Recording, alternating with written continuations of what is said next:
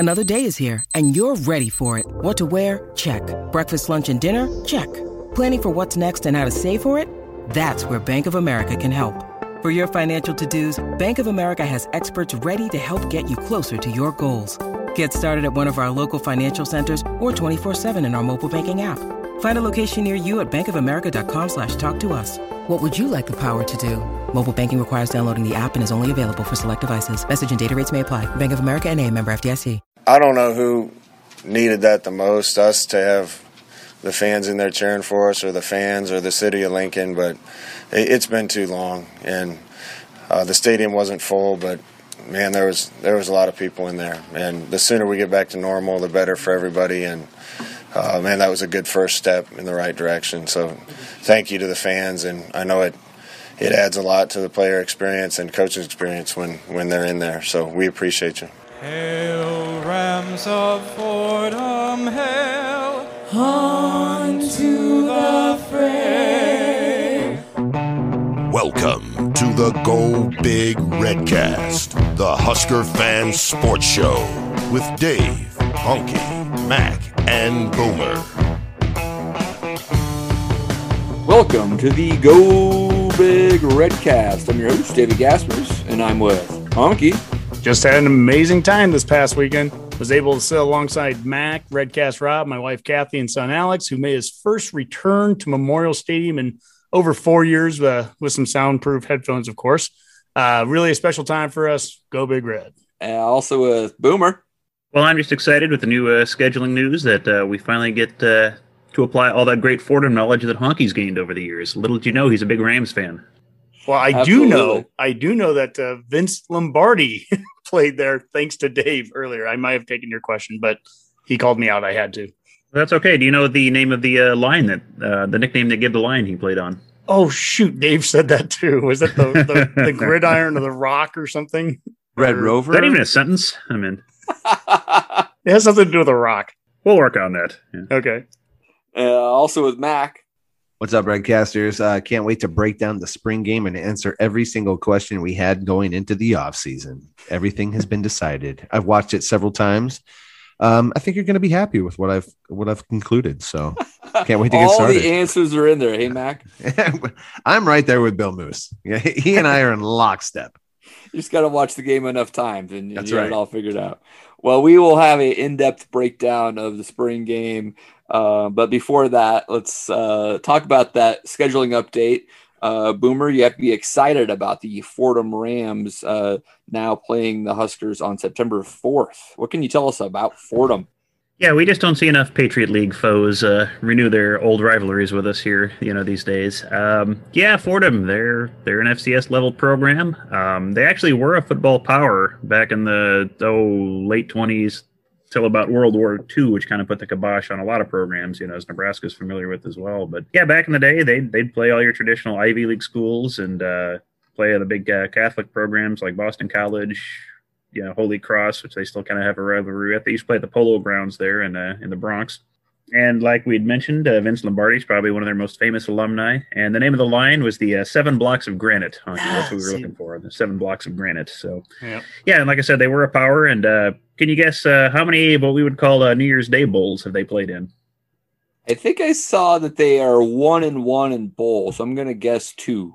Oh, very good, Dave. You're all over Fordham. I mean, it's fairly impressive. Yeah. But they did fall on hard times, after that. And they actually shut down their program for, about 10 years or so. And then in the early 50s, brought it back as a club sport. And they didn't actually start playing college level football again until 1970. They were Division III for a long time. I think they only jumped up to FCS in 89, 90, somewhere right around there. So it's been a long, slow road back for Fordham. They haven't been quite as successful as the good old days. But, they've had a middling of success at the FCS level. Joe Moorhead used to coach there, and he had him do a couple of playoffs. That's right. Yep. But other than that, it's been a bit of a slog for the Rams. So we look forward to seeing them, though. Yeah, absolutely. You're right. I forgot about Joe Moorhead being there. They have made the FCS playoffs multiple times in the last decade or so. I remember right way back in the 30s. I mean, they were a top 10 perennial team. They played Alabama, Tennessee. They'd go down to Tuscaloosa and play Alabama. Lombardi's line coach was Frank Leahy, who ultimately then became the Notre Dame head coach and won multiple national championships. So, I mean, the very strong football tradition there back in the day. You guys could do a dissertation on Fordham football. I am shocked. I did not come prepared. Yeah, they're in New York City. They were like New York City's team. They played the Polo Ground in front of 50,000 fans. Wow, they were huge rivalry with NYU. Yep. Yeah, another interesting fact about them, I think they were the first college football game on television was Fordham. The first two, I think, were. Well, speaking of television, maybe the Big Ten should have brought Fordham in to get the New York market and not Rutgers. That's true. It's true. Well, Honk, what do you think about this addition to September 4th? This takes Southeast Louisiana off a schedule on November 13th, I believe. Gives us a second bye week later in the schedule. We now have 8 games to start the season, including an extra home game now. Yeah, I mean, this makes a ton of sense from Nebraska's standpoint. I mean, why wouldn't you want to do this? Obviously, originally, we're going to be playing Illinois in Ireland. You want that week off the following week to, recover from the travel and all that. That's no longer the case because of COVID. So there would be no reason in essentially week 1 to have a bye game. There was no reason for us to only have 1 home game before October, especially when you want to get some recruits in here early in the season. So we now have 2 games at home right after the away game to start the year at Illinois. So we play at Illinois, then we come back and we play Fordham, and then we play Buffalo. And what also happened this last week was Buffalo losing Leopold, the head coach, to Kansas this late in the year. I mean, that's what's so unique in that situation was how late it happened. And then it looks like they're losing 7 or 8 of their coaches. I mean, those first 3 games, if we're not 3-0 after 3 games, and I know that's playing at Illinois, and I get what they did to us last year. This is game 1 of Bielema, and if our team doesn't go into Champaign and have a chip on their shoulder against those guys because they played the worst game of their season last year against them, I look at those first 3 games. I mean, that's a non-negotiable. You got to be 3-0. Yeah, I hear you. Running off that schedule also just made me realize, Boomer, that we're playing 2 New York State teams in back-to-back games and in the same season. I don't know when the last time we would have played 2 teams from the state of New York ever in a college football season. So I'd have to look into that. Maybe sometime if we played Syracuse and somebody else, but yeah, that couldn't have happened often. I would imagine. We would have played history. In '83. We played Syracuse, and then we played in the Meadowlands, which I guess is New Jersey anyway. So moot point.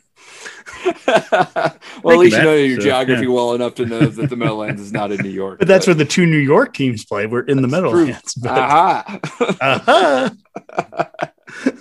All right. Well, it should be a good start to the season. Mm-hmm. You're right, Honk. I think they do have to, put it on themselves to say that we need to be 3-0. Not saying that they are going to can take Illinois or Buffalo lightly. It's just that they should expect to win those games if they're going to have a good season. Absolutely. Yes. I mean, this team, if one thing everyone, optimist or pessimist, can agree with, Nebraska can't take anyone lightly, should never take anyone lightly. I think they took Illinois lightly, to be quite honest with you, a year ago, and I think they paid for it.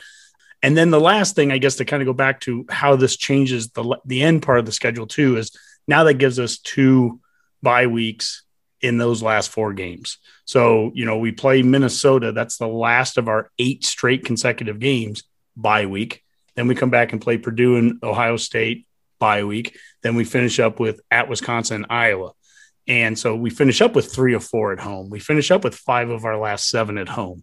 So if you can start off 3-0 and you're finishing with 5 or 7 at home, and if we can do what Moose said, which was protect home, you can start to see how this season, his 8-9 wins isn't out of line if we can do what we need to do. So I can tell you this, there's 12 teams that we can't look past. That is the number one thing, no matter what. Again, that's something everyone can agree on. There are 12 teams that Nebraska can't look past, but there's a route to get to that 8-9 win spot too. There's Redcasters. Those are familiar scarlet colored glasses going on Honky right now. I'm traditionally 12-0, so I mean, this is very conservative by my standards. Well, another reason why we'll be going 12-0 years into the future is the big facilities upgrade, a $155 million project that It's groundbreaking on Friday. Honky, you and Redcast Rob were all around the campus. Were you able to check that out? Yeah, 350,000 square feet, new locker room, conditioning facility, athletics medicine, set for completion in 2023 now. So it's a year later than what all was originally planned, but it's going to happen. And that weekend we had Redcast Rob down. I'll tell you, it was just a return to normalcy. Lincoln wasn't exactly like Lincoln on a Saturday in the fall, but it was halfway there, right? And to get 36,000 people in there was an amazing feeling, and a lot of fun was had. That Friday, Redcast Rob walked all the way around downtown, and I was showing him all the ins and outs of Lincoln. He had all of his Redcast merchandise on. He was wearing his Redcast sweatshirt, Redcast hat. I had the hat on too, but it's like a flat brim one. I look like a dork wearing it, and he looks pretty decent. I'll give him that. But he's from California. He can wear the flat brim. Yeah. It's perfect for him. But one of the things I love about a Husker football weekend, and I know you guys can appreciate this because we do this all the time anywhere we go, is you start to talk to other people and you just meet people along the way. I mean, we were in the hotel after the game on Saturday and we run into Laura Hutmaker, the Polar Bears mom. And oh my God, we were at the hotel atrium there, the Embassy Suites. We just had chat with her and his grandmother, his aunt. I mean, we just missed his pop, Joe, but we had just a ton of fun talking with her. And fellas, she listens to the show. She brought us awesome. up. She brought us up on the phone and said, "Yeah, I listen to you guys." So did she recognize your voice? Was that what's her name? What's her name, Honk? Laura Hutmaker. And by the way, Laura. There you go. And I told her the story about how I used to call him like Hut Nashmacher because I couldn't, I'm just terrible with names, and so she kind of laughed at that a little bit. But yeah, they're just awesome people and just a ton of fun. The day before on Friday, we were walking around PBA. And we ran into Elena Flake, who is on the Nebraska rifle team. And she was with her mother and they were, buying some stuff at the PBA store. And she's an All-American going into her junior season. And Boomer, I think you're going to like this. You always mention, those other sports other than just football and volleyball and basketball, the ones that always get on TV. And you always say that, we need to, celebrate those other sports too. And that was a perfect example. Another student athlete, she's working every bit as hard as anyone else out there for the scholarship. And we've always said if the uniform says Husker on it, we're going to be there cheering for you. So, Elena, I promised that the Redcast would make it out to a rifle contest next year, and I intend to keep that. Last but not least, just kind of giving that general feel of what the weekend was like. We went down to the rail yard on Saturday morning, got to chat, take a photo with the Hill Varsity radio guys, Chris Schmidt and Mark Kraniak.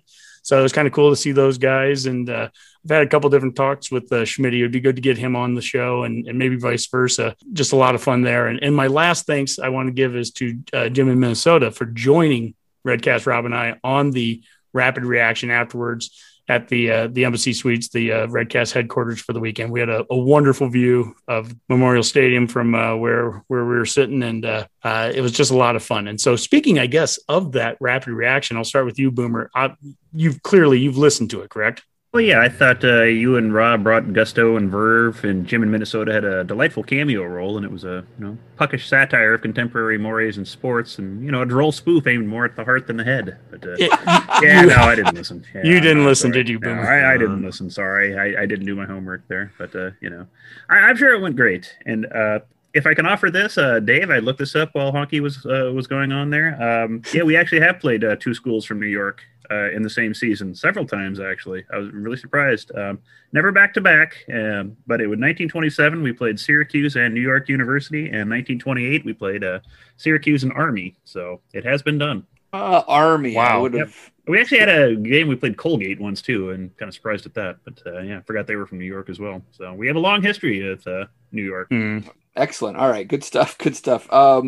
Honk, I did listen to the rapid reaction. Thank you. Mac probably listened to it as well because I wanted to do my homework for this show, and obviously you guys are the authority because, it's Honky, right? And so, it was great stuff. I think, it was great to get your initial thoughts, and also amazing that you guys put down 57 minutes of audio only an hour after you had left the game. So I was impressed. Yeah. Jim in Minnesota, he had some people that were down in the atrium, and I kind of told him before we'd start recording, we'll probably go 20, 25 minutes. And how many times have you guys heard that, by the way? Hey, we'll go 20 minutes.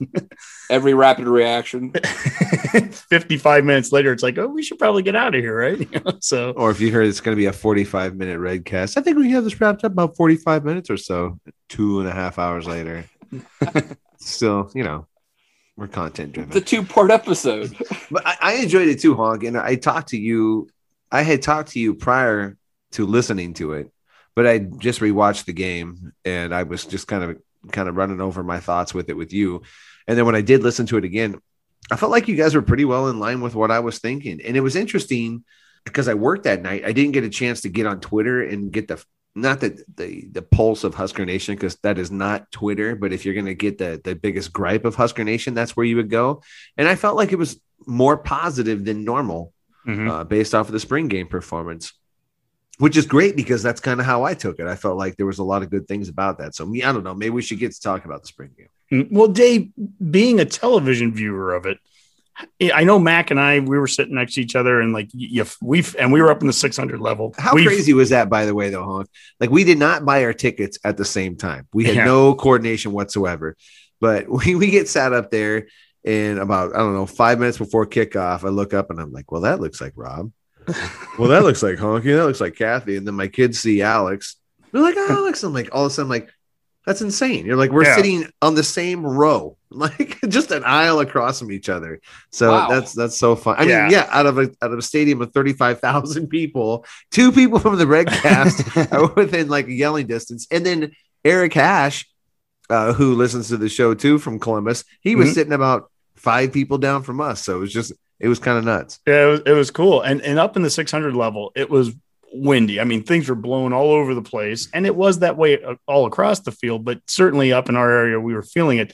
Dave, watching it from home and watching it on TV, did you get that sense? Could you get a sense of how much wind was involved in the game? Yeah, just like play to play, it wasn't that apparent, but they did cut away to the flags quite a bit. The commentators, which included Kenny Bell and Damon Benning, mentioned the wind. So everybody listening and watching was aware of the windy conditions. I think it was apparent, especially a little bit more in the second half with some of the throws, where it seemed like the accuracy or just the distance wasn't what they were expecting. So I think it was pretty apparent. Yeah, they had Toby Wright and Baron Miles Sr. were on the sidelines. And I know at one point when they were interviewing him, I think Toby Wright's hat flew off his head. I mean, that's what some of what these QBs and receivers were dealing with. And we tried in the rapid reaction, I know with Jim in Minnesota, we made a point time and again to just talk about how, boy, if this was a real Saturday, a real game day Saturday, maybe you went into it with a game plan of, we're going to throw it 30, 35 times on X opponent, whoever it would be. You might go into that day and go, we're changing this up a little bit. We don't think that would be the best route, or, I mean, I thought it felt like it had that much of an effect on the pass game, and Frost even kind of alluded to that afterwards. Sure. I do think that you could argue, I mean, one of the complaints, to Mac's point, about the game was that there wasn't a lot of chunk plays again. They're like, oh no, the offense didn't produce any chunk plays, but they didn't throw the ball down the field that much after the first drive or two. They tried to get the ball to Omar deep and he dropped that one. But after that, they were a little bit more underneath. And part of that might've been just because they were trying to execute a pass offense in a windy condition, and you're going to throw 8 or 10 yard, passes opposed to, 30-yard passes. So. I want to say one thing before I want to hand this over to Mac and let Mac get some of his viewpoints here, because I know he's been thinking about this. But I just want to say, I know from the Redcast, all of us, we feel terrible for Will Honas. Like, that guy, to have the injury last week, and he was one of the 6 Super 6 guys, seniors coming back, just awful. And I hope that he has a full and complete and quick recovery.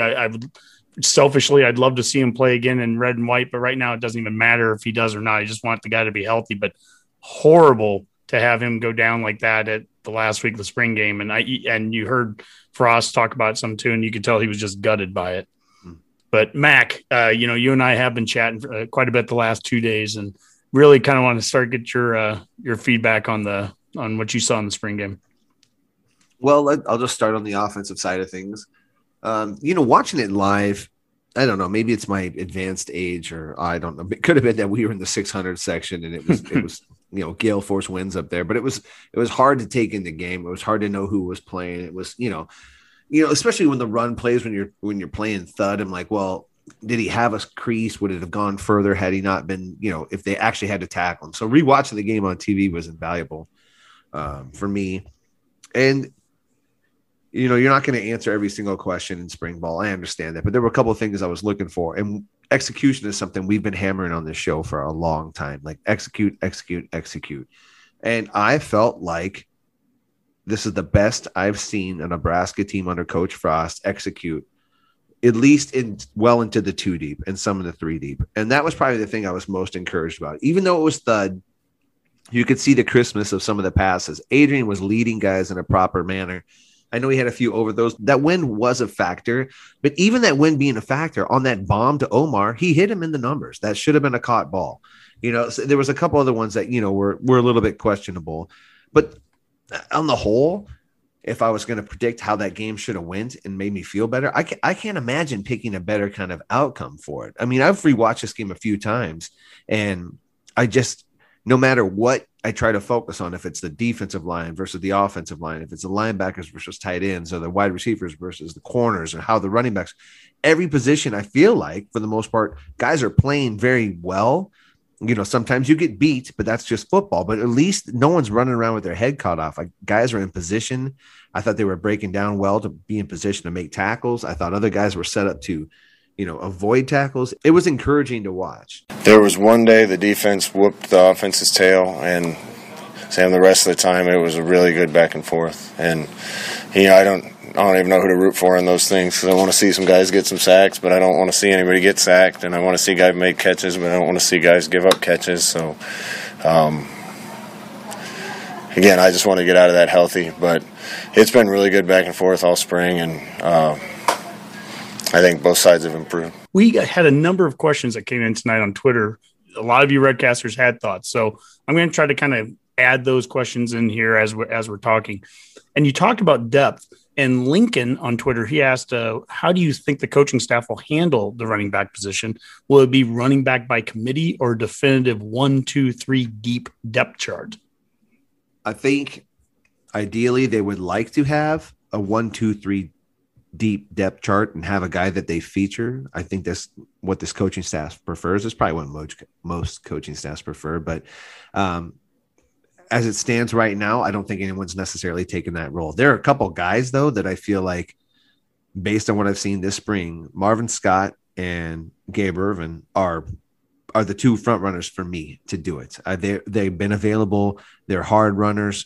They get low to the ground and they find the creases. There was even on the thud play, there was that touchdown run that Marvin Scott did, and they showed it from behind the center view, and he got so small into a crease. When he hit the hole, it wasn't there. It opened for a second. That's what he slipped through, and then he scored. Thud or no thud, he got in there. And that's the kind of stuff we haven't seen from some of our running backs, is the ability to find the soft spots in the defense when you're running full speed. That, to me, just made me smile. Gabe Ervin, the interesting thing about him, if you look at, he's got really long arms and really long legs. He's got a really good stiff arm. It keeps guys away from the center, his center mass. It makes him hard to knock off.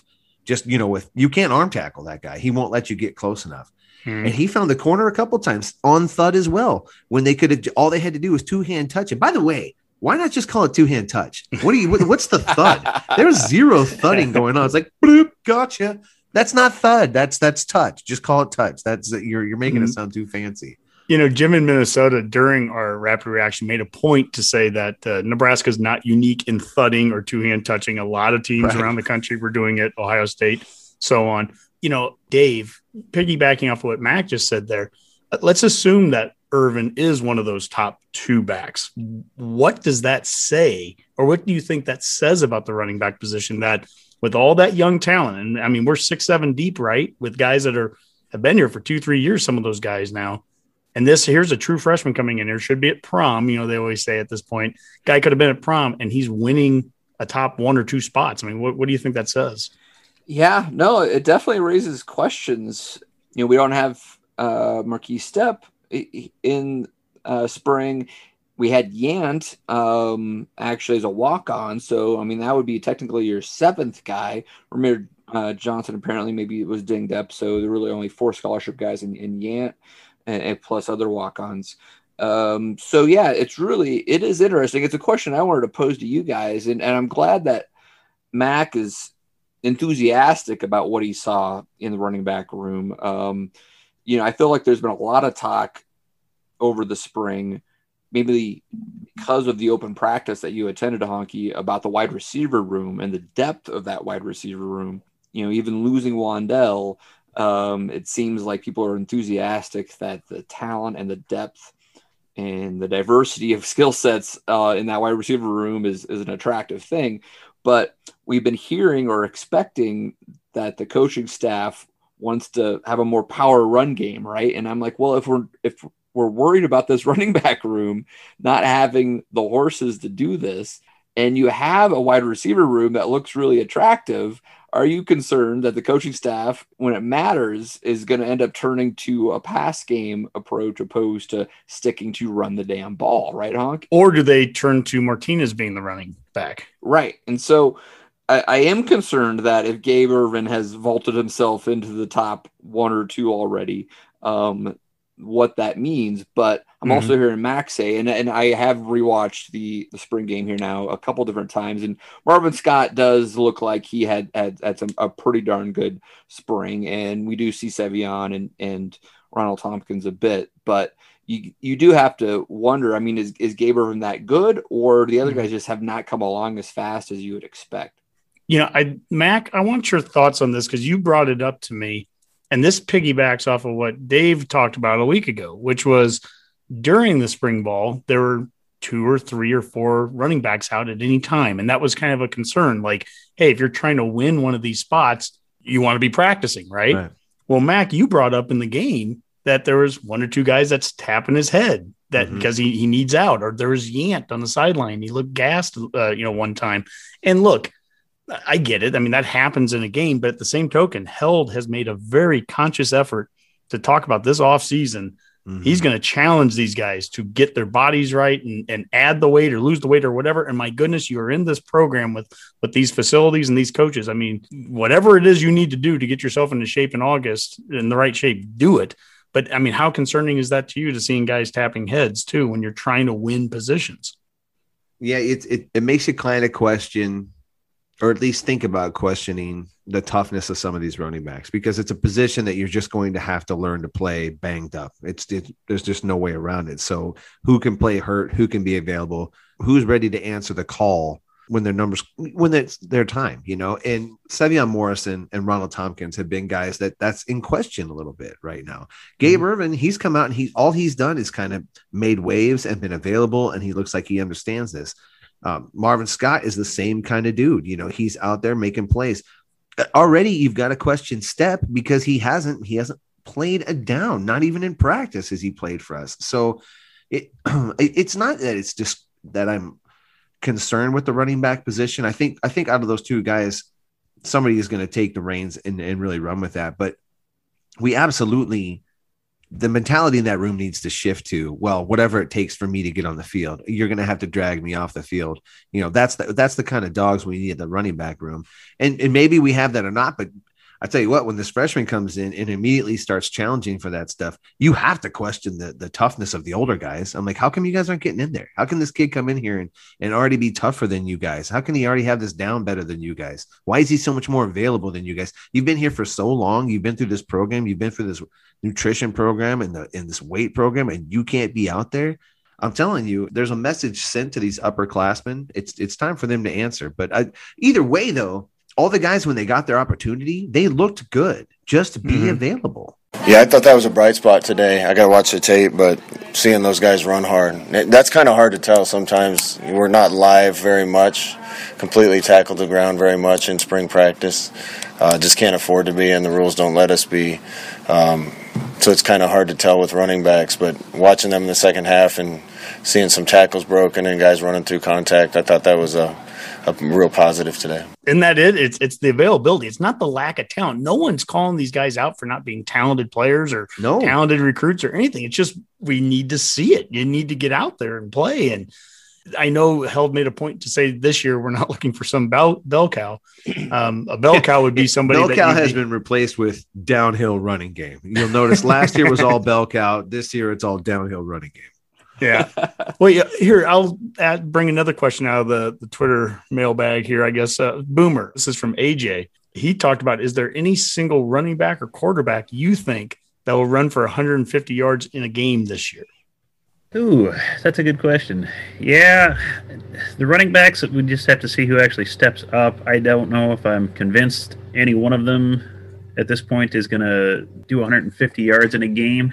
I'm trying to, last year it would have been Mills only doing that the one time against Rutgers. Right. That's what I mean. It's just right now I don't know who's going to be getting the amount of touches. I think early on, in the season, maybe we're going to see a lot more different guys playing if they haven't fully established themselves, because you'd think you might have a shot at getting against like the Fordhams and, maybe even a Buffalo unit in disarray, if you have a chance. So maybe they'll be trying to see what, somebody like Stepp or someone can give him, and he'll get a lot of touches in those games. If Yant maybe starts getting some downhill running going and, has a little more stamina, by that part of after a summer training, you might see something like that. Or, heck, maybe we'll have, Martinez break a few big plays. It wouldn't take a whole lot of big plays for him to, rack up some yardage and possibly have a chance at that. Although, ideally, I don't think any of us want to see him trying to get that with 20 or 30 carries in a game anymore. That's for sure. So very true. Yeah, it's tough to say at this point. I don't know. I want to see who steps up on the running back. And like David said, I want to see if the coaching staff is going to stick with the running game kind of the way they've hinted at. So when I see those two things, maybe after 2 or 3 games, then we'll have an idea if that's a more realistic possibility. When you watch Adrian run and you see him tuck the ball and you see how explosive and fast he looks, you kind of understand a little how tempting it is to run that dude. I mean, he's elite as a runner.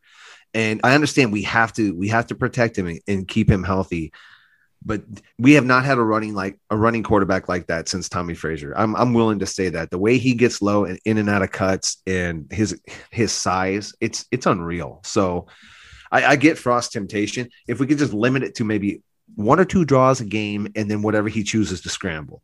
Has enough talent to make every play you want a quarterback to make. He's done a good job of limiting the mistakes this spring. And if he can get through games and just be who he is and not have the 3 or 4 bad plays that hurt you, he has a chance to accomplish whatever he wants to. So we're going to keep working with him hard, and really excited about where he is right now. The word of the show right now is availability. And in this case, it's availability of Adrian at 100% health. Right. Mm-hmm. And so I would love to see him in select games, right? When we need him against Oklahoma or Ohio State to really flash and get a big play, I want him at 100%. And he's not going to be at 100% if he's running 20 times against Illinois, Fordham, and Buffalo, right? He should barely have to run in those games. And then I want him to have some carries in the games that matter. And if we're 3-0 in those games, then all the more reason to kind of ball out and give it all you got. Yeah.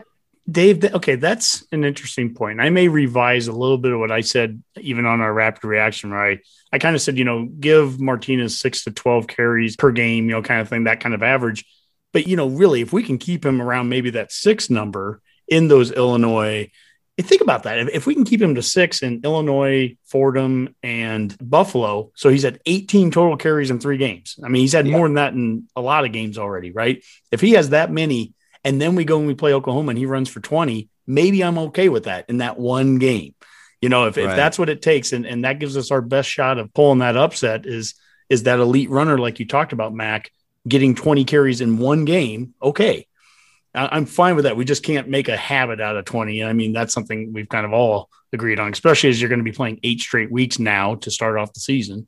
Yeah. You're going to get beat up at some point. And Mac, I'm curious your thoughts. You said you think he's the most elite runner since, Frazier. And there's a lot of QBs, obviously Frost and Crouch and other guys that have been in that time. And also Martinez he's just a lightning rod right now. If we say anything positive, it takes 2 seconds on social media for somebody just to crap all over whatever we said. So when you say what you said, do you think there's Redcasters rolling their eyes when they hear that? Or do you think that people are starting to see it. Like when he looks healthy, when he's available, to Dave's point, he's pretty elite. I think most Husker fans have seen it. I think most people have understood that Adrian does have that kind of talent. I think it's more of a don't want to get hurt anymore, kind of thing with Adrian because he is so dynamic, and he flashes all the time. In some of the best plays he makes end in tragedy. It's like, gosh, it was so elite right up until that part. And I get all the frustration with him. I totally do, but there's got to be a balance where we can use what he's got as an athlete, as a runner. And I do think he's developed as a passer too. I'm just not afraid. I'm not that afraid to put my confidence in Adrian this year. I'm really not. I guess I would pose this question to any other Husker fan. What else would you ask for? He's a fourth-year returning quarterback. He's had to do most of this on his own. He's finally got a team possibly stacked around him with a good offensive line, better running backs, certainly taller receiving core and tight end core. He might have and his defense is going to be as salty as it's ever been. Yeah, they want wins, right, Mac? Right. You got to win. Got to win. You put the same stat line up and you win, and everybody's like, this is great. Exactly. Right? You love him. Yeah. If he just, cuts down the turnovers and we win, then he's going to have a great year. We forgive Tommy Frazier for being a career 50% passer because he won so many games. Well, I mentioned earlier the Redcast merchandise, which, by the way, we've posted that on Twitter. Redcasters, you can go out there and buy our merchandise on the Hurrdat merchandise site there. We'll put another link up on social media here this week. But speaking of merchandise, Turner Corcoran was wearing a very interesting hat as well afterwards, a run the damn ball hat during the post-game press conference, which was really cool. And Matt Sichterman talked about having a goal of being the number one rushing offense in the Big Ten. And again, as Husker fans, we tend to scoff at anymore at anything. Oh, gosh, whatever. We're going to be number one. But when you think about it, Nebraska was number 2. We were second last year. We were third in 2019. And we were fourth in 2018 in conference in the rushing game. So, now. So it's meaningless is what you're saying. Well, what it means is it's actually not a crazy prediction. I mean, we're actually trending or much that of way. A predictor of success, I guess. That too. But now, if we do want to be number one, it does mean knocking Ohio State out of that spot. And I mean, that's where, we were number 2 in rushing offense a year ago to Ohio State. Again, that's no direct indicator of wins because obviously we didn't have them for a variety of reasons. But hey, I'm a run the damn ball guy, and I would love to see us be number 1 in the conference. Well, and the way you run the ball does matter too. Like when you're leading with your quarterback and your wide receiver being your leading rushers, that matters. I scoff at that, but I do agree.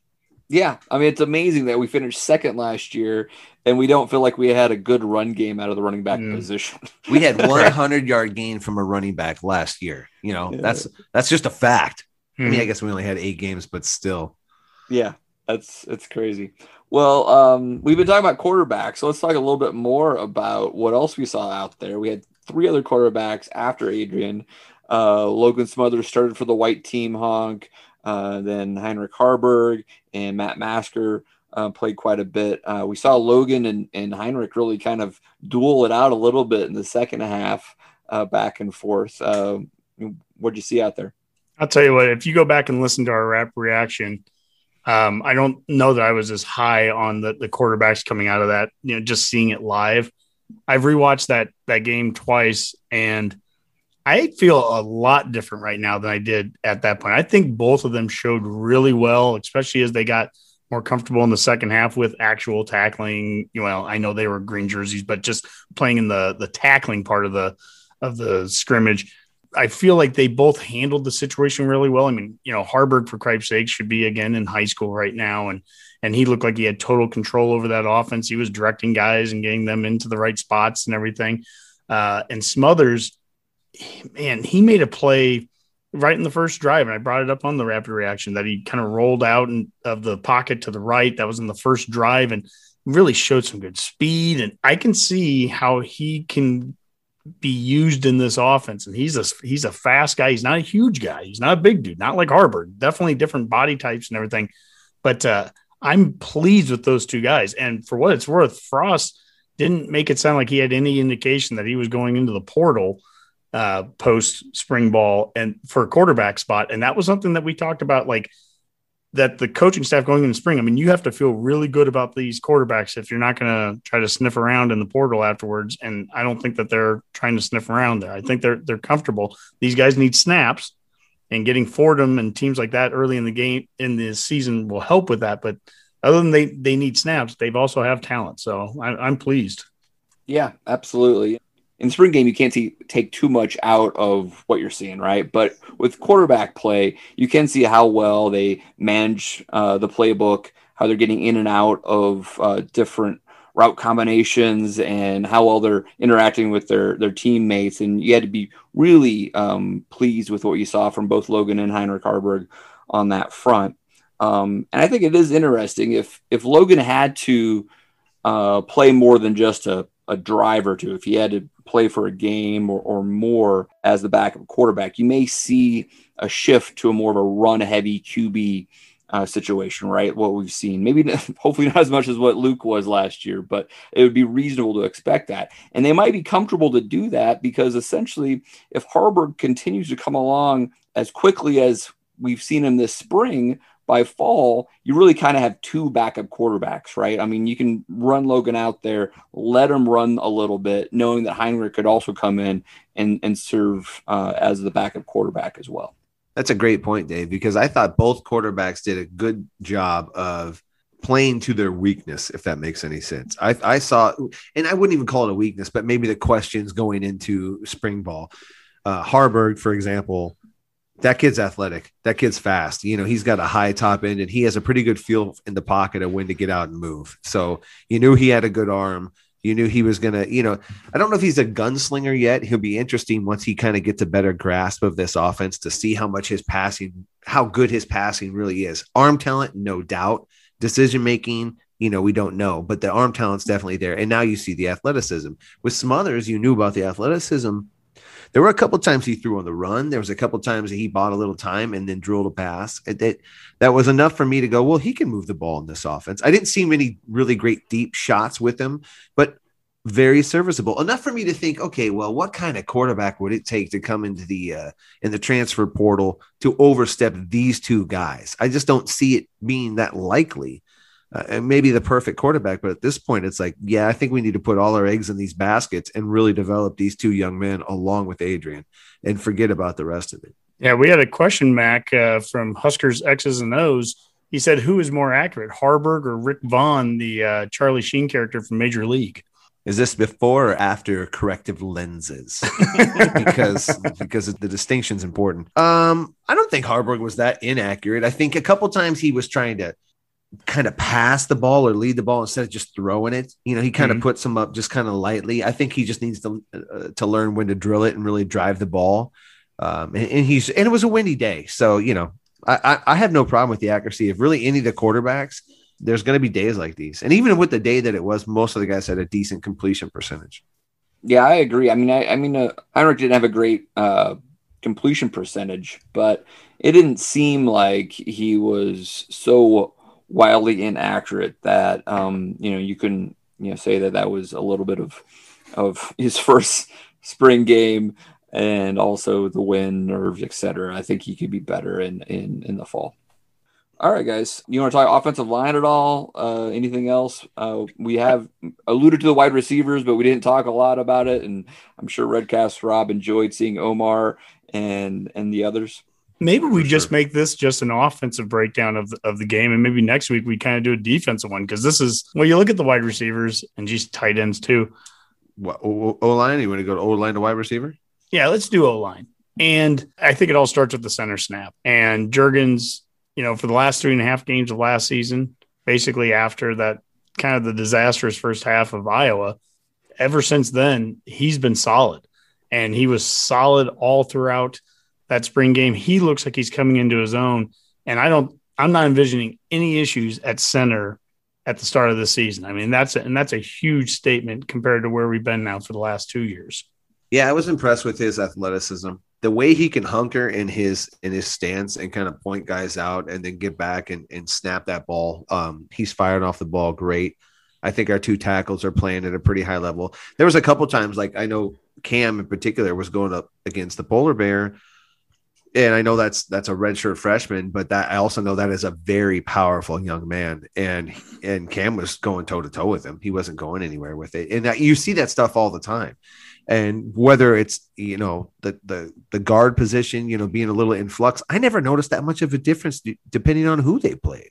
No, they moved some guys around there a little bit. Sichterman, obviously, Banks were playing that right guard, and then at right tackle, there was a play that Chaz and SoCal has been posting a lot of videos on Twitter. And of course, we love Chaz, follow him.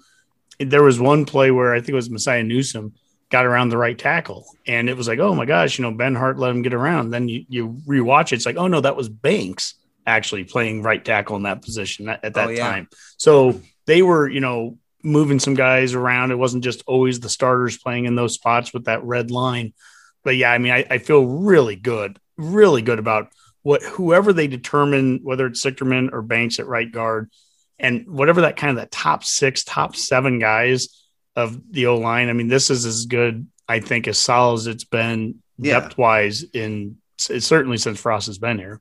And that's really the thing too, right? It's like, who really cares about that? The guard, not who really cares, but it's immaterial. Whichever guy starts there is going to be pretty decent. Not to mention we have depth. I mean, that's just kind of where, like, I feel like there's a few position groups where I feel like the depth is pretty consistent in terms of talent and size and shape and makeup, and the offensive line is one of those positions. So I didn't really have a concern going into the spring about the offensive line, and I certainly don't have any after watching it. If Cam would have been spraying snaps, that'd have been a concern. If you'd have heard about some holds, that'd have been a concern. If some of these young defensive linemen were maybe smoking a couple of those guards, that have been a concern. Really, that wasn't, the O-line, everything was thud, right? But the Lions, the trenches were pretty live, and you got a pretty good sense of it. And I felt like the O-line did just fine against that second string defense, which have a few good guys on that team too. So that was encouraging to me. I was really pleased with that, and I have been all spring. We've really made an effort to be more physical, to finish plays better.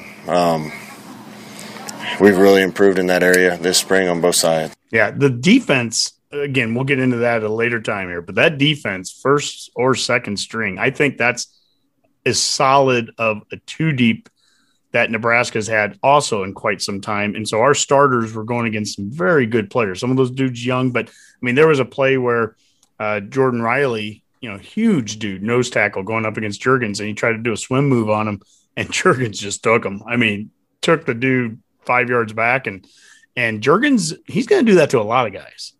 I mean, these dudes are aggressive. They're powerful.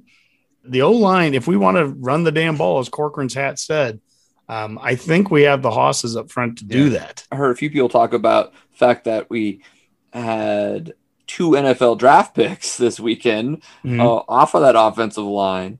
And it's interesting. You have the number 2 rushing attack in the Big Ten, but at times you feel like they maybe underperformed a little bit, but you had 2 NFL draft picks. What's the secret of their success next season? It's probably, to Mac's point, that Juergen has clean snaps, that we don't have costly holding penalties, all the little stuff that can hold this group back. Well, Dave, I'm out at your house in Denver last year watching the Northwestern game, and here we are in the first half, moving the ball right down the field on the eventual West champs. And what happens? We have 5 penalties on the offensive line, 1 against each dude. Yeah. And they made a change or 2, I believe, after that game. They did a different lineup earlier in the season. It kind of was changing a little bit. The point is that's the kind of stuff that can't happen. Now, what's crazy is, we had 2 seniors that are now going into the pros, which are great. Those are our first offensive lineman selections in the draft since I think it was Lewis went in like 2016. So certainly the first ones under the Frost era. And having said all that, I mean, look at what you have back. You have 2 top 100 recruits now starting at tackles. We have a 3rd-year center. I mean, most of us would agree that Juergens shouldn't have been starting 2 years ago in any normal situation. I mean, we benefit from it now. Him playing before he was probably ready. Now in year 3, this dude is ready to go. Well, we had better benefit from him. Yes. Yes, we better benefit from it. Piper had 1 offer before Frost came here, and it was to Iowa. And if Piper leaves Nebraska, like so many players had prior, goes to Iowa, he's not playing last year. He's not starting on the Iowa offensive line last year. They're too far, they're further along in development than what Nebraska was.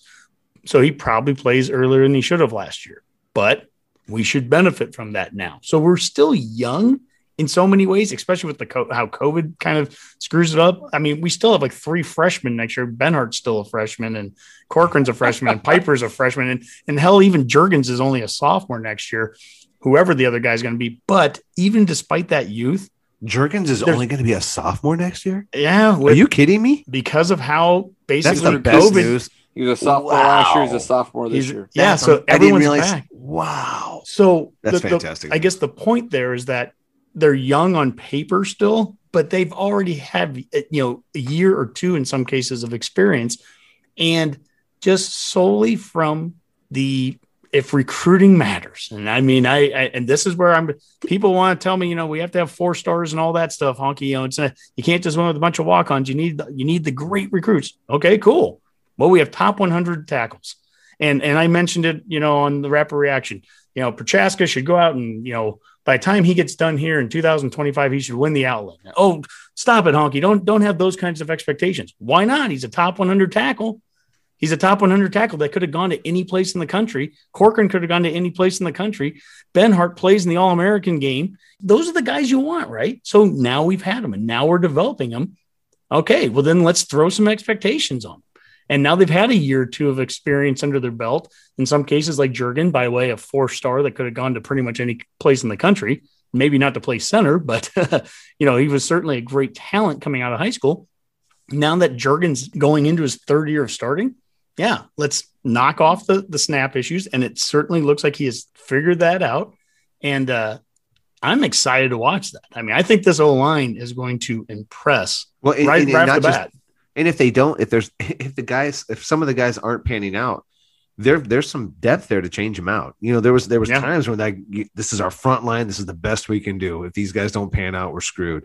That's not the case this year. If you're struggling, if you can't remember the snap count, whatever it may be, you're going to get yanked and you may never get back on the field. That's got to be what it's like going forward. Too many times we've been allowed or have to let these guys who make mistakes keep playing. I don't think that's where we are anymore. And that's really good. What do you guys think about that guard position? Who's going to win that? I mean, you hear so much about Sichterman right now, and maybe I love the idea of him winning it. I love that idea. When you look on paper and you see 3 freshmen and a sophomore, and then here's a guy that, is a dude that's been in the program for 5 years, and you can get a senior out there on the line with them. He's a heady, smart guy. He's a software engineering guy, works at Huddle. and they say like smartest guy on the team practically. Huh? Yeah, he probably listens to the show if he's if he's so smart. Am I right? Yeah, I think if nothing else, a feel good story. I'd love to see him, and also he's a Riley recruit too. So here's another example of developing guys. He's a Frost guy, whether he was recruited by Frost or not. And here he is in year 5, and that's what it took development wise to get him onto the field. Cool. He's been here for 5 years. That's cool nowadays. And to me, it's like, well, you stuck it out. You stayed and you put in 5 years worth of time. It'd be nice to reward that and to show other guys that you can be rewarded for that kind of hard work. I agree. He's probably so smart he gets Boomer's jokes. Well, another guy, if we transition to the tight ends, another guy that's been here since the Riley era is Austin Allen. And what Allen and Vokalek, Dave, what those two guys bring, Matt Davison, said on the radio during the game, he's like, he thinks both of those two are pro tight ends. And I don't disagree. I mean, those guys run blocking and size. He called Vokalek 6'6", 6'7", and he looked all of 6'6" when I saw him at the open practice. And the only thing that made him look remotely small was the fact he'd be lined up or standing next to Austin Allen at times, and Allen's 6'9". Yeah, no, they're huge individuals. And that makes them very versatile, right? I mean, they're athletic, but they're big enough to be able to block and, line up on end, etc. So, you got to be excited about that. Even with Fedoni out for an extended period of time, you've got two guys that can do everything you want out of that position. And it is a almost kind of a marquee position. It feels like going forward. I didn't feel like they highlighted the tight ends too much in the spring game, but we kind of know what we have there. Mm-hmm. I guess in addition to the tight ends, then, I mean, we're an hour in here, but it took us this long. And this is what I love about you guys too. It's the same thing with us doing rapid reactions, going for 50 some minutes. We've gone an hour and we're just finally hitting wide receivers. Yeah. But, the ball, obviously, it was a hard ball to throw there that day, but a lot of guys stepped up. I mean, we saw a lot from Toure. I thought on the white team, seeing Nixon and Nance, I think, made some catches. Nance had some real nice moves after one of the catches he had. Omar, man, if he catches that one deep ball, which was a real nice throw by Martinez in the first half, he catches that. I mean, that changes things. But Mac, overall, coming out of the spring, what are your thoughts on that wide receiver room? Well, I fell in love. I mean, that's the first thing. It was it was pretty magical for me. In all seriousness, though, it's nice to see something play out in the field that I had heard all spring long, because we had heard that, maybe Omar had made a jump, and he certainly has. And you had heard that Oliver Martin may be one of our best wide receivers, and he looked pretty good. And you had heard that Samori Toure got very detailed, very like a pro-like mentality, and he came out there and he just executed the offense. So you'd heard these things, and then you actually saw them on the field.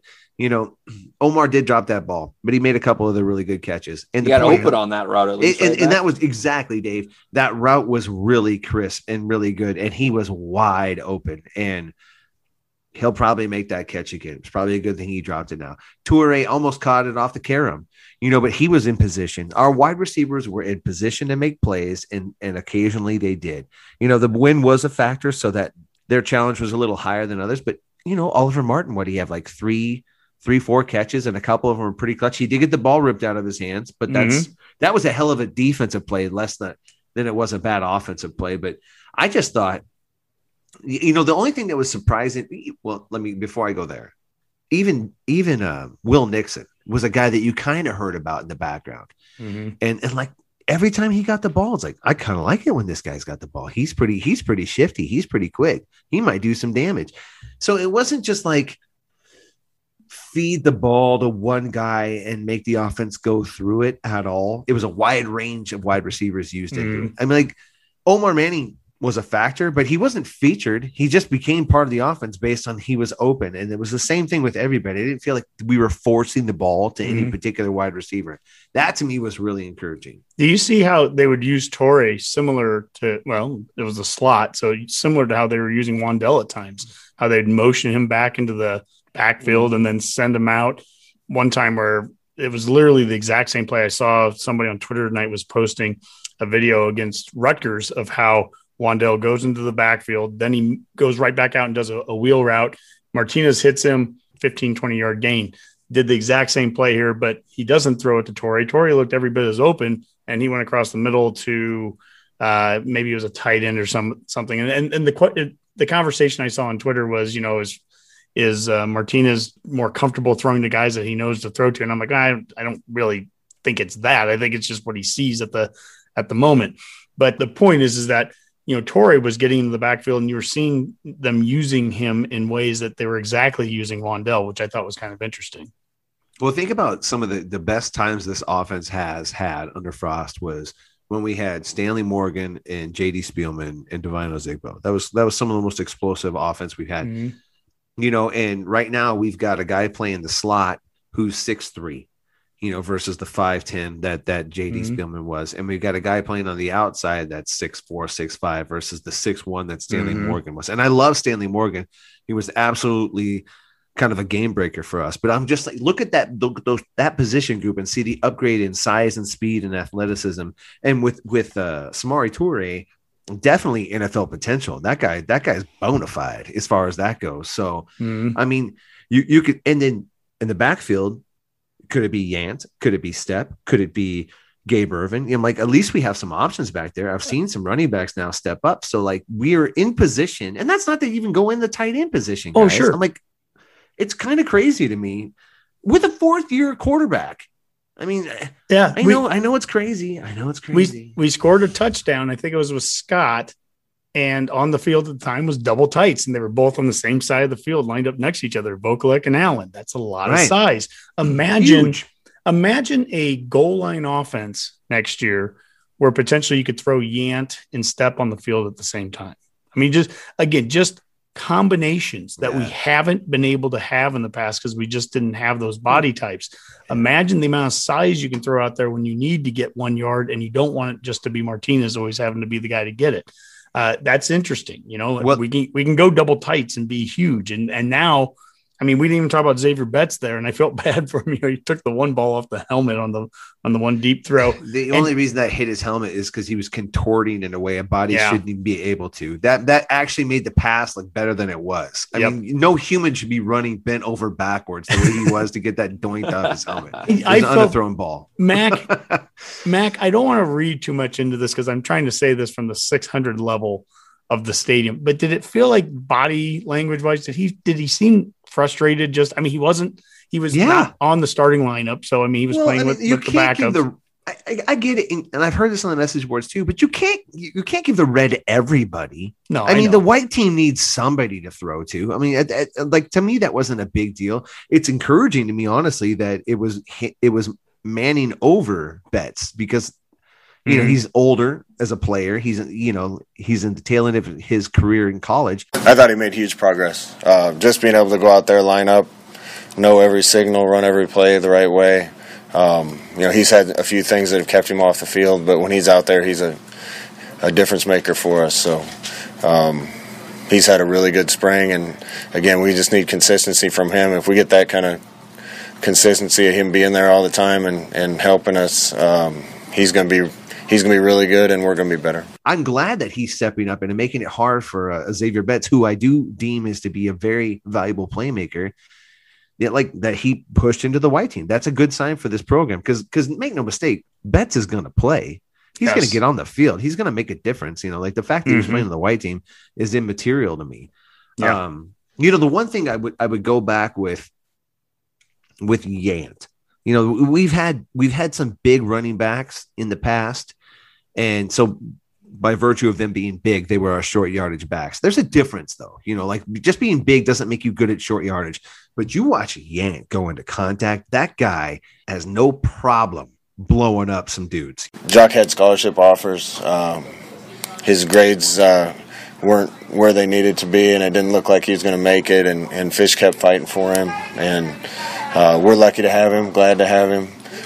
He's still got some growing up to do, but he's a physical presence, so glad he's able to showcase that a little today. And he's a legit short yardage guy. He's a legit guy. Who would you rather have in the backfield on, first and goal?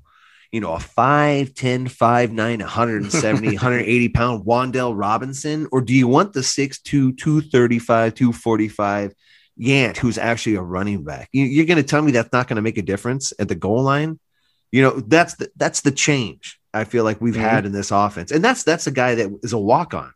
Mm-hmm. He could be a fullback. Fullbacks are walk-ons a lot of times. He does look a bit like a fullback. It's a good point, Honk. There you go. I feel bad, Dave. Boomer, he's kind of like Lindsey Buckingham on that What's Up with That skit on SNL. It's like every week we're going to get to him and talk, special teams, and it just never happens. And we've ran out of time, Boomer. There's just no time. There's no time to talk special teams this week. But next week, man. With that,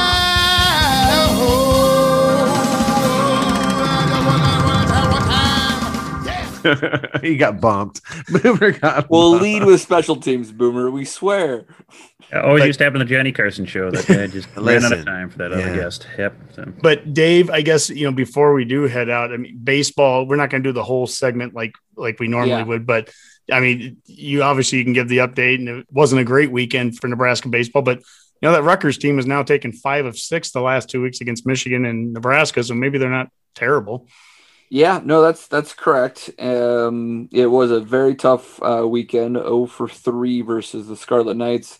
And it was odd because we had the bullpen let us down in the first 2 games, whereas going into that series, they had gone 22 1/3 innings without giving up a run. So it was a bit of a role reversal there. It was inevitable they were going to lose a series at some point. It's just unfortunate it happened right after we had gotten ranked and got the projection to host. Now The good news is that, I mean, I think Bolt is a good motivator, and they get Rutgers right back here again. They have a 14 pod coming up here. And so chance to redeem themselves quickly. Indiana is now the team du jour for the Big Ten. They're ranked in the polls. And so it's going to come right down to the last couple of weeks here. Nebraska just needs to not let Rutgers beat them a second series in a row here coming up. Yeah, so D1 baseball has Rutgers joining Maryland now in their first 5 out of the tournament. So they've got lots of quality wins suddenly. Yeah, they really have lately. Yeah, it's going to be crunch time coming down at the end of the Big Ten here. It's really knotted up. I mean, you've got 3-4 teams with about 20 wins, a couple at 19, and then Rutgers making ground here. And I think a team you kind of have to watch out for is Iowa. They're in a decent position to make a good late season run. Where we still play Rutgers again, Indiana, Michigan. We've got a lot of big heavyweights still playing. Iowa, they finished with Penn State, Illinois, and Northwestern Sparty. I mean, they've got a pretty easy finish to the year, so they could rack up a lot of wins in a hurry. So no, I agree with Boomer. Iowa might be the team that somehow comes out of the end of this thing, but I'm not ready to give up yet. It's just unfortunate they couldn't have scrapped together at least one win out of that. They sure had their opportunity, especially there in game 2 when they're up 5-0 and had a guy in third with one out in the ninth and couldn't get a tying run home. So let's see what they can do. I think their team needed to have some a challenge here, and they've got it now. So. Well, we said last week that, they weren't out of the woods, even though they were ranked and, number 1 in the conference. They weren't out of the woods because of the schedule coming up. That played out to be true. So where are we now, like from a projection standpoint? We're no longer probably a 1 seed hosting a regional, but have the latest projections? Are we still a 2 or? No, we're actually, they put slotted us as a 3rd seed playing down in Arkansas. Wow. So, along with Baylor and, I can't remember who the other team was. Wow, Bolt against Van Horn. That'd be interesting. Yeah, and a 2 and a 3 seed is really not a big difference. It really matters where you go, but there's a lot of fluctuation there and can move around. But you can see what losing 3 in a row at home can do to you. Mm-hmm. Yeah, as usual, we know how to cover the spring game like no other. We'll be back next week to talk defense, but let's get out of here with some parting shots, and I'll start with Mac. Okay, Redcasters. I don't know how much you jump on YouTube, but I do. There's a series on there called Road to the Pros, and it features Najee Harris, the running back from Alabama. And it's a really great, they're like, 10, 15 minutes an episode. Really great following him through his life. And if you know nothing about the guy, he did not have the greatest life growing up, was in missions and homeless shelters throughout his childhood. And it was really kind of a feel-good story, and it's a guy that I'm going to root for going forward, even though he's with the Steelers. But interestingly enough, one of the episodes that was featured, he was talking about how he was training for his pro day. And one of the guys he had leaned on was one Carell Buckhalter. So I think it's pretty safe to say that it really wasn't Saban that got him to be the 24th pick in the draft. It was Carell Buckhalter. So pro Big Red. Nice. Okay, Carell. All right. Boomer. Well, I just wanted to give another shout out to another, like Honky said, Husker athlete in one of the other sports that doesn't always seem to get the love it should. And I know we mentioned her last go around, but Kate Smith, again, doing great work on the golf course, and she's selected for the Arnold Palmer Cup team to represent the United States. That's basically similar to the Ryder Cup at the college level. So she's one of 12 women in college golf to make it on that team. So congrats, Kate, and look forward to seeing how you do there. Wow. That's awesome. Cool. I just had my first Arnold Palmer ever last weekend. I'd never had one before. So lemonade. It's not the same thing as a Long Island iced tea, Honky. No, it's not. Yeah. But very refreshing. It's an amazing phenomenon that it got named after him. I can't believe he's the first person who did that. There's a great Sports Center commercial where I remember that one, Dave. Him. Yeah. Just doing the ratio awesome. Just right. All right, Honk, get us out of here. Well, Matt kind of stole my first one. I was going to give a shout out to Eric Hash, a former Columbus Scotus alum that was sitting right next to us in the stands. It was really cool to see him and listening to the Redcast. So how you doing, Eric? Number 2, I just wanted to give a salute to the Big Red Copcast. Those fellows, they announced this that next week's show is going to be their final one after doing this for 7 years. And I know I can speak for us. We've been doing this for only 4 years, but I got to give a lot of respect for what it takes to do this week in and week out, especially when the losses pile up. And we know what that's like. And it takes a lot of effort to put these together. But Mac, Boomer, and I, we enjoyed a crossover that we did with Pat and Tweety, a show that we did earlier this year, and certainly need to throw a thanks to Mike and Justin from the Husker Pod for setting that one up. So you guys have had a hell of a run, and, go Big Red. Maybe they should just do pause instead of let's see how the season goes before you call it a career. What if we won 8 games? Well, that would be terribly disappointing. However, if we do win 8 games and they don't do a podcast, it's entirely their fault. That was their whole point. They were saying they were blaming themselves for all the losses. Well, which, again, look at us. We've been doing it for 4 years. I was going to say it could be us. Yeah. Well, it's for the grace of God, we better win 8 games this year.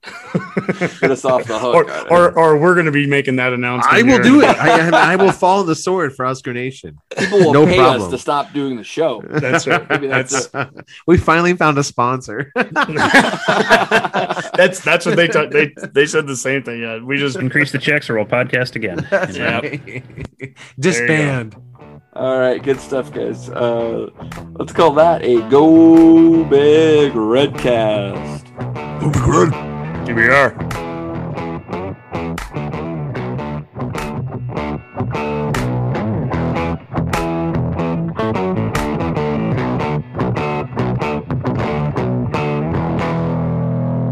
A Huda Media Production.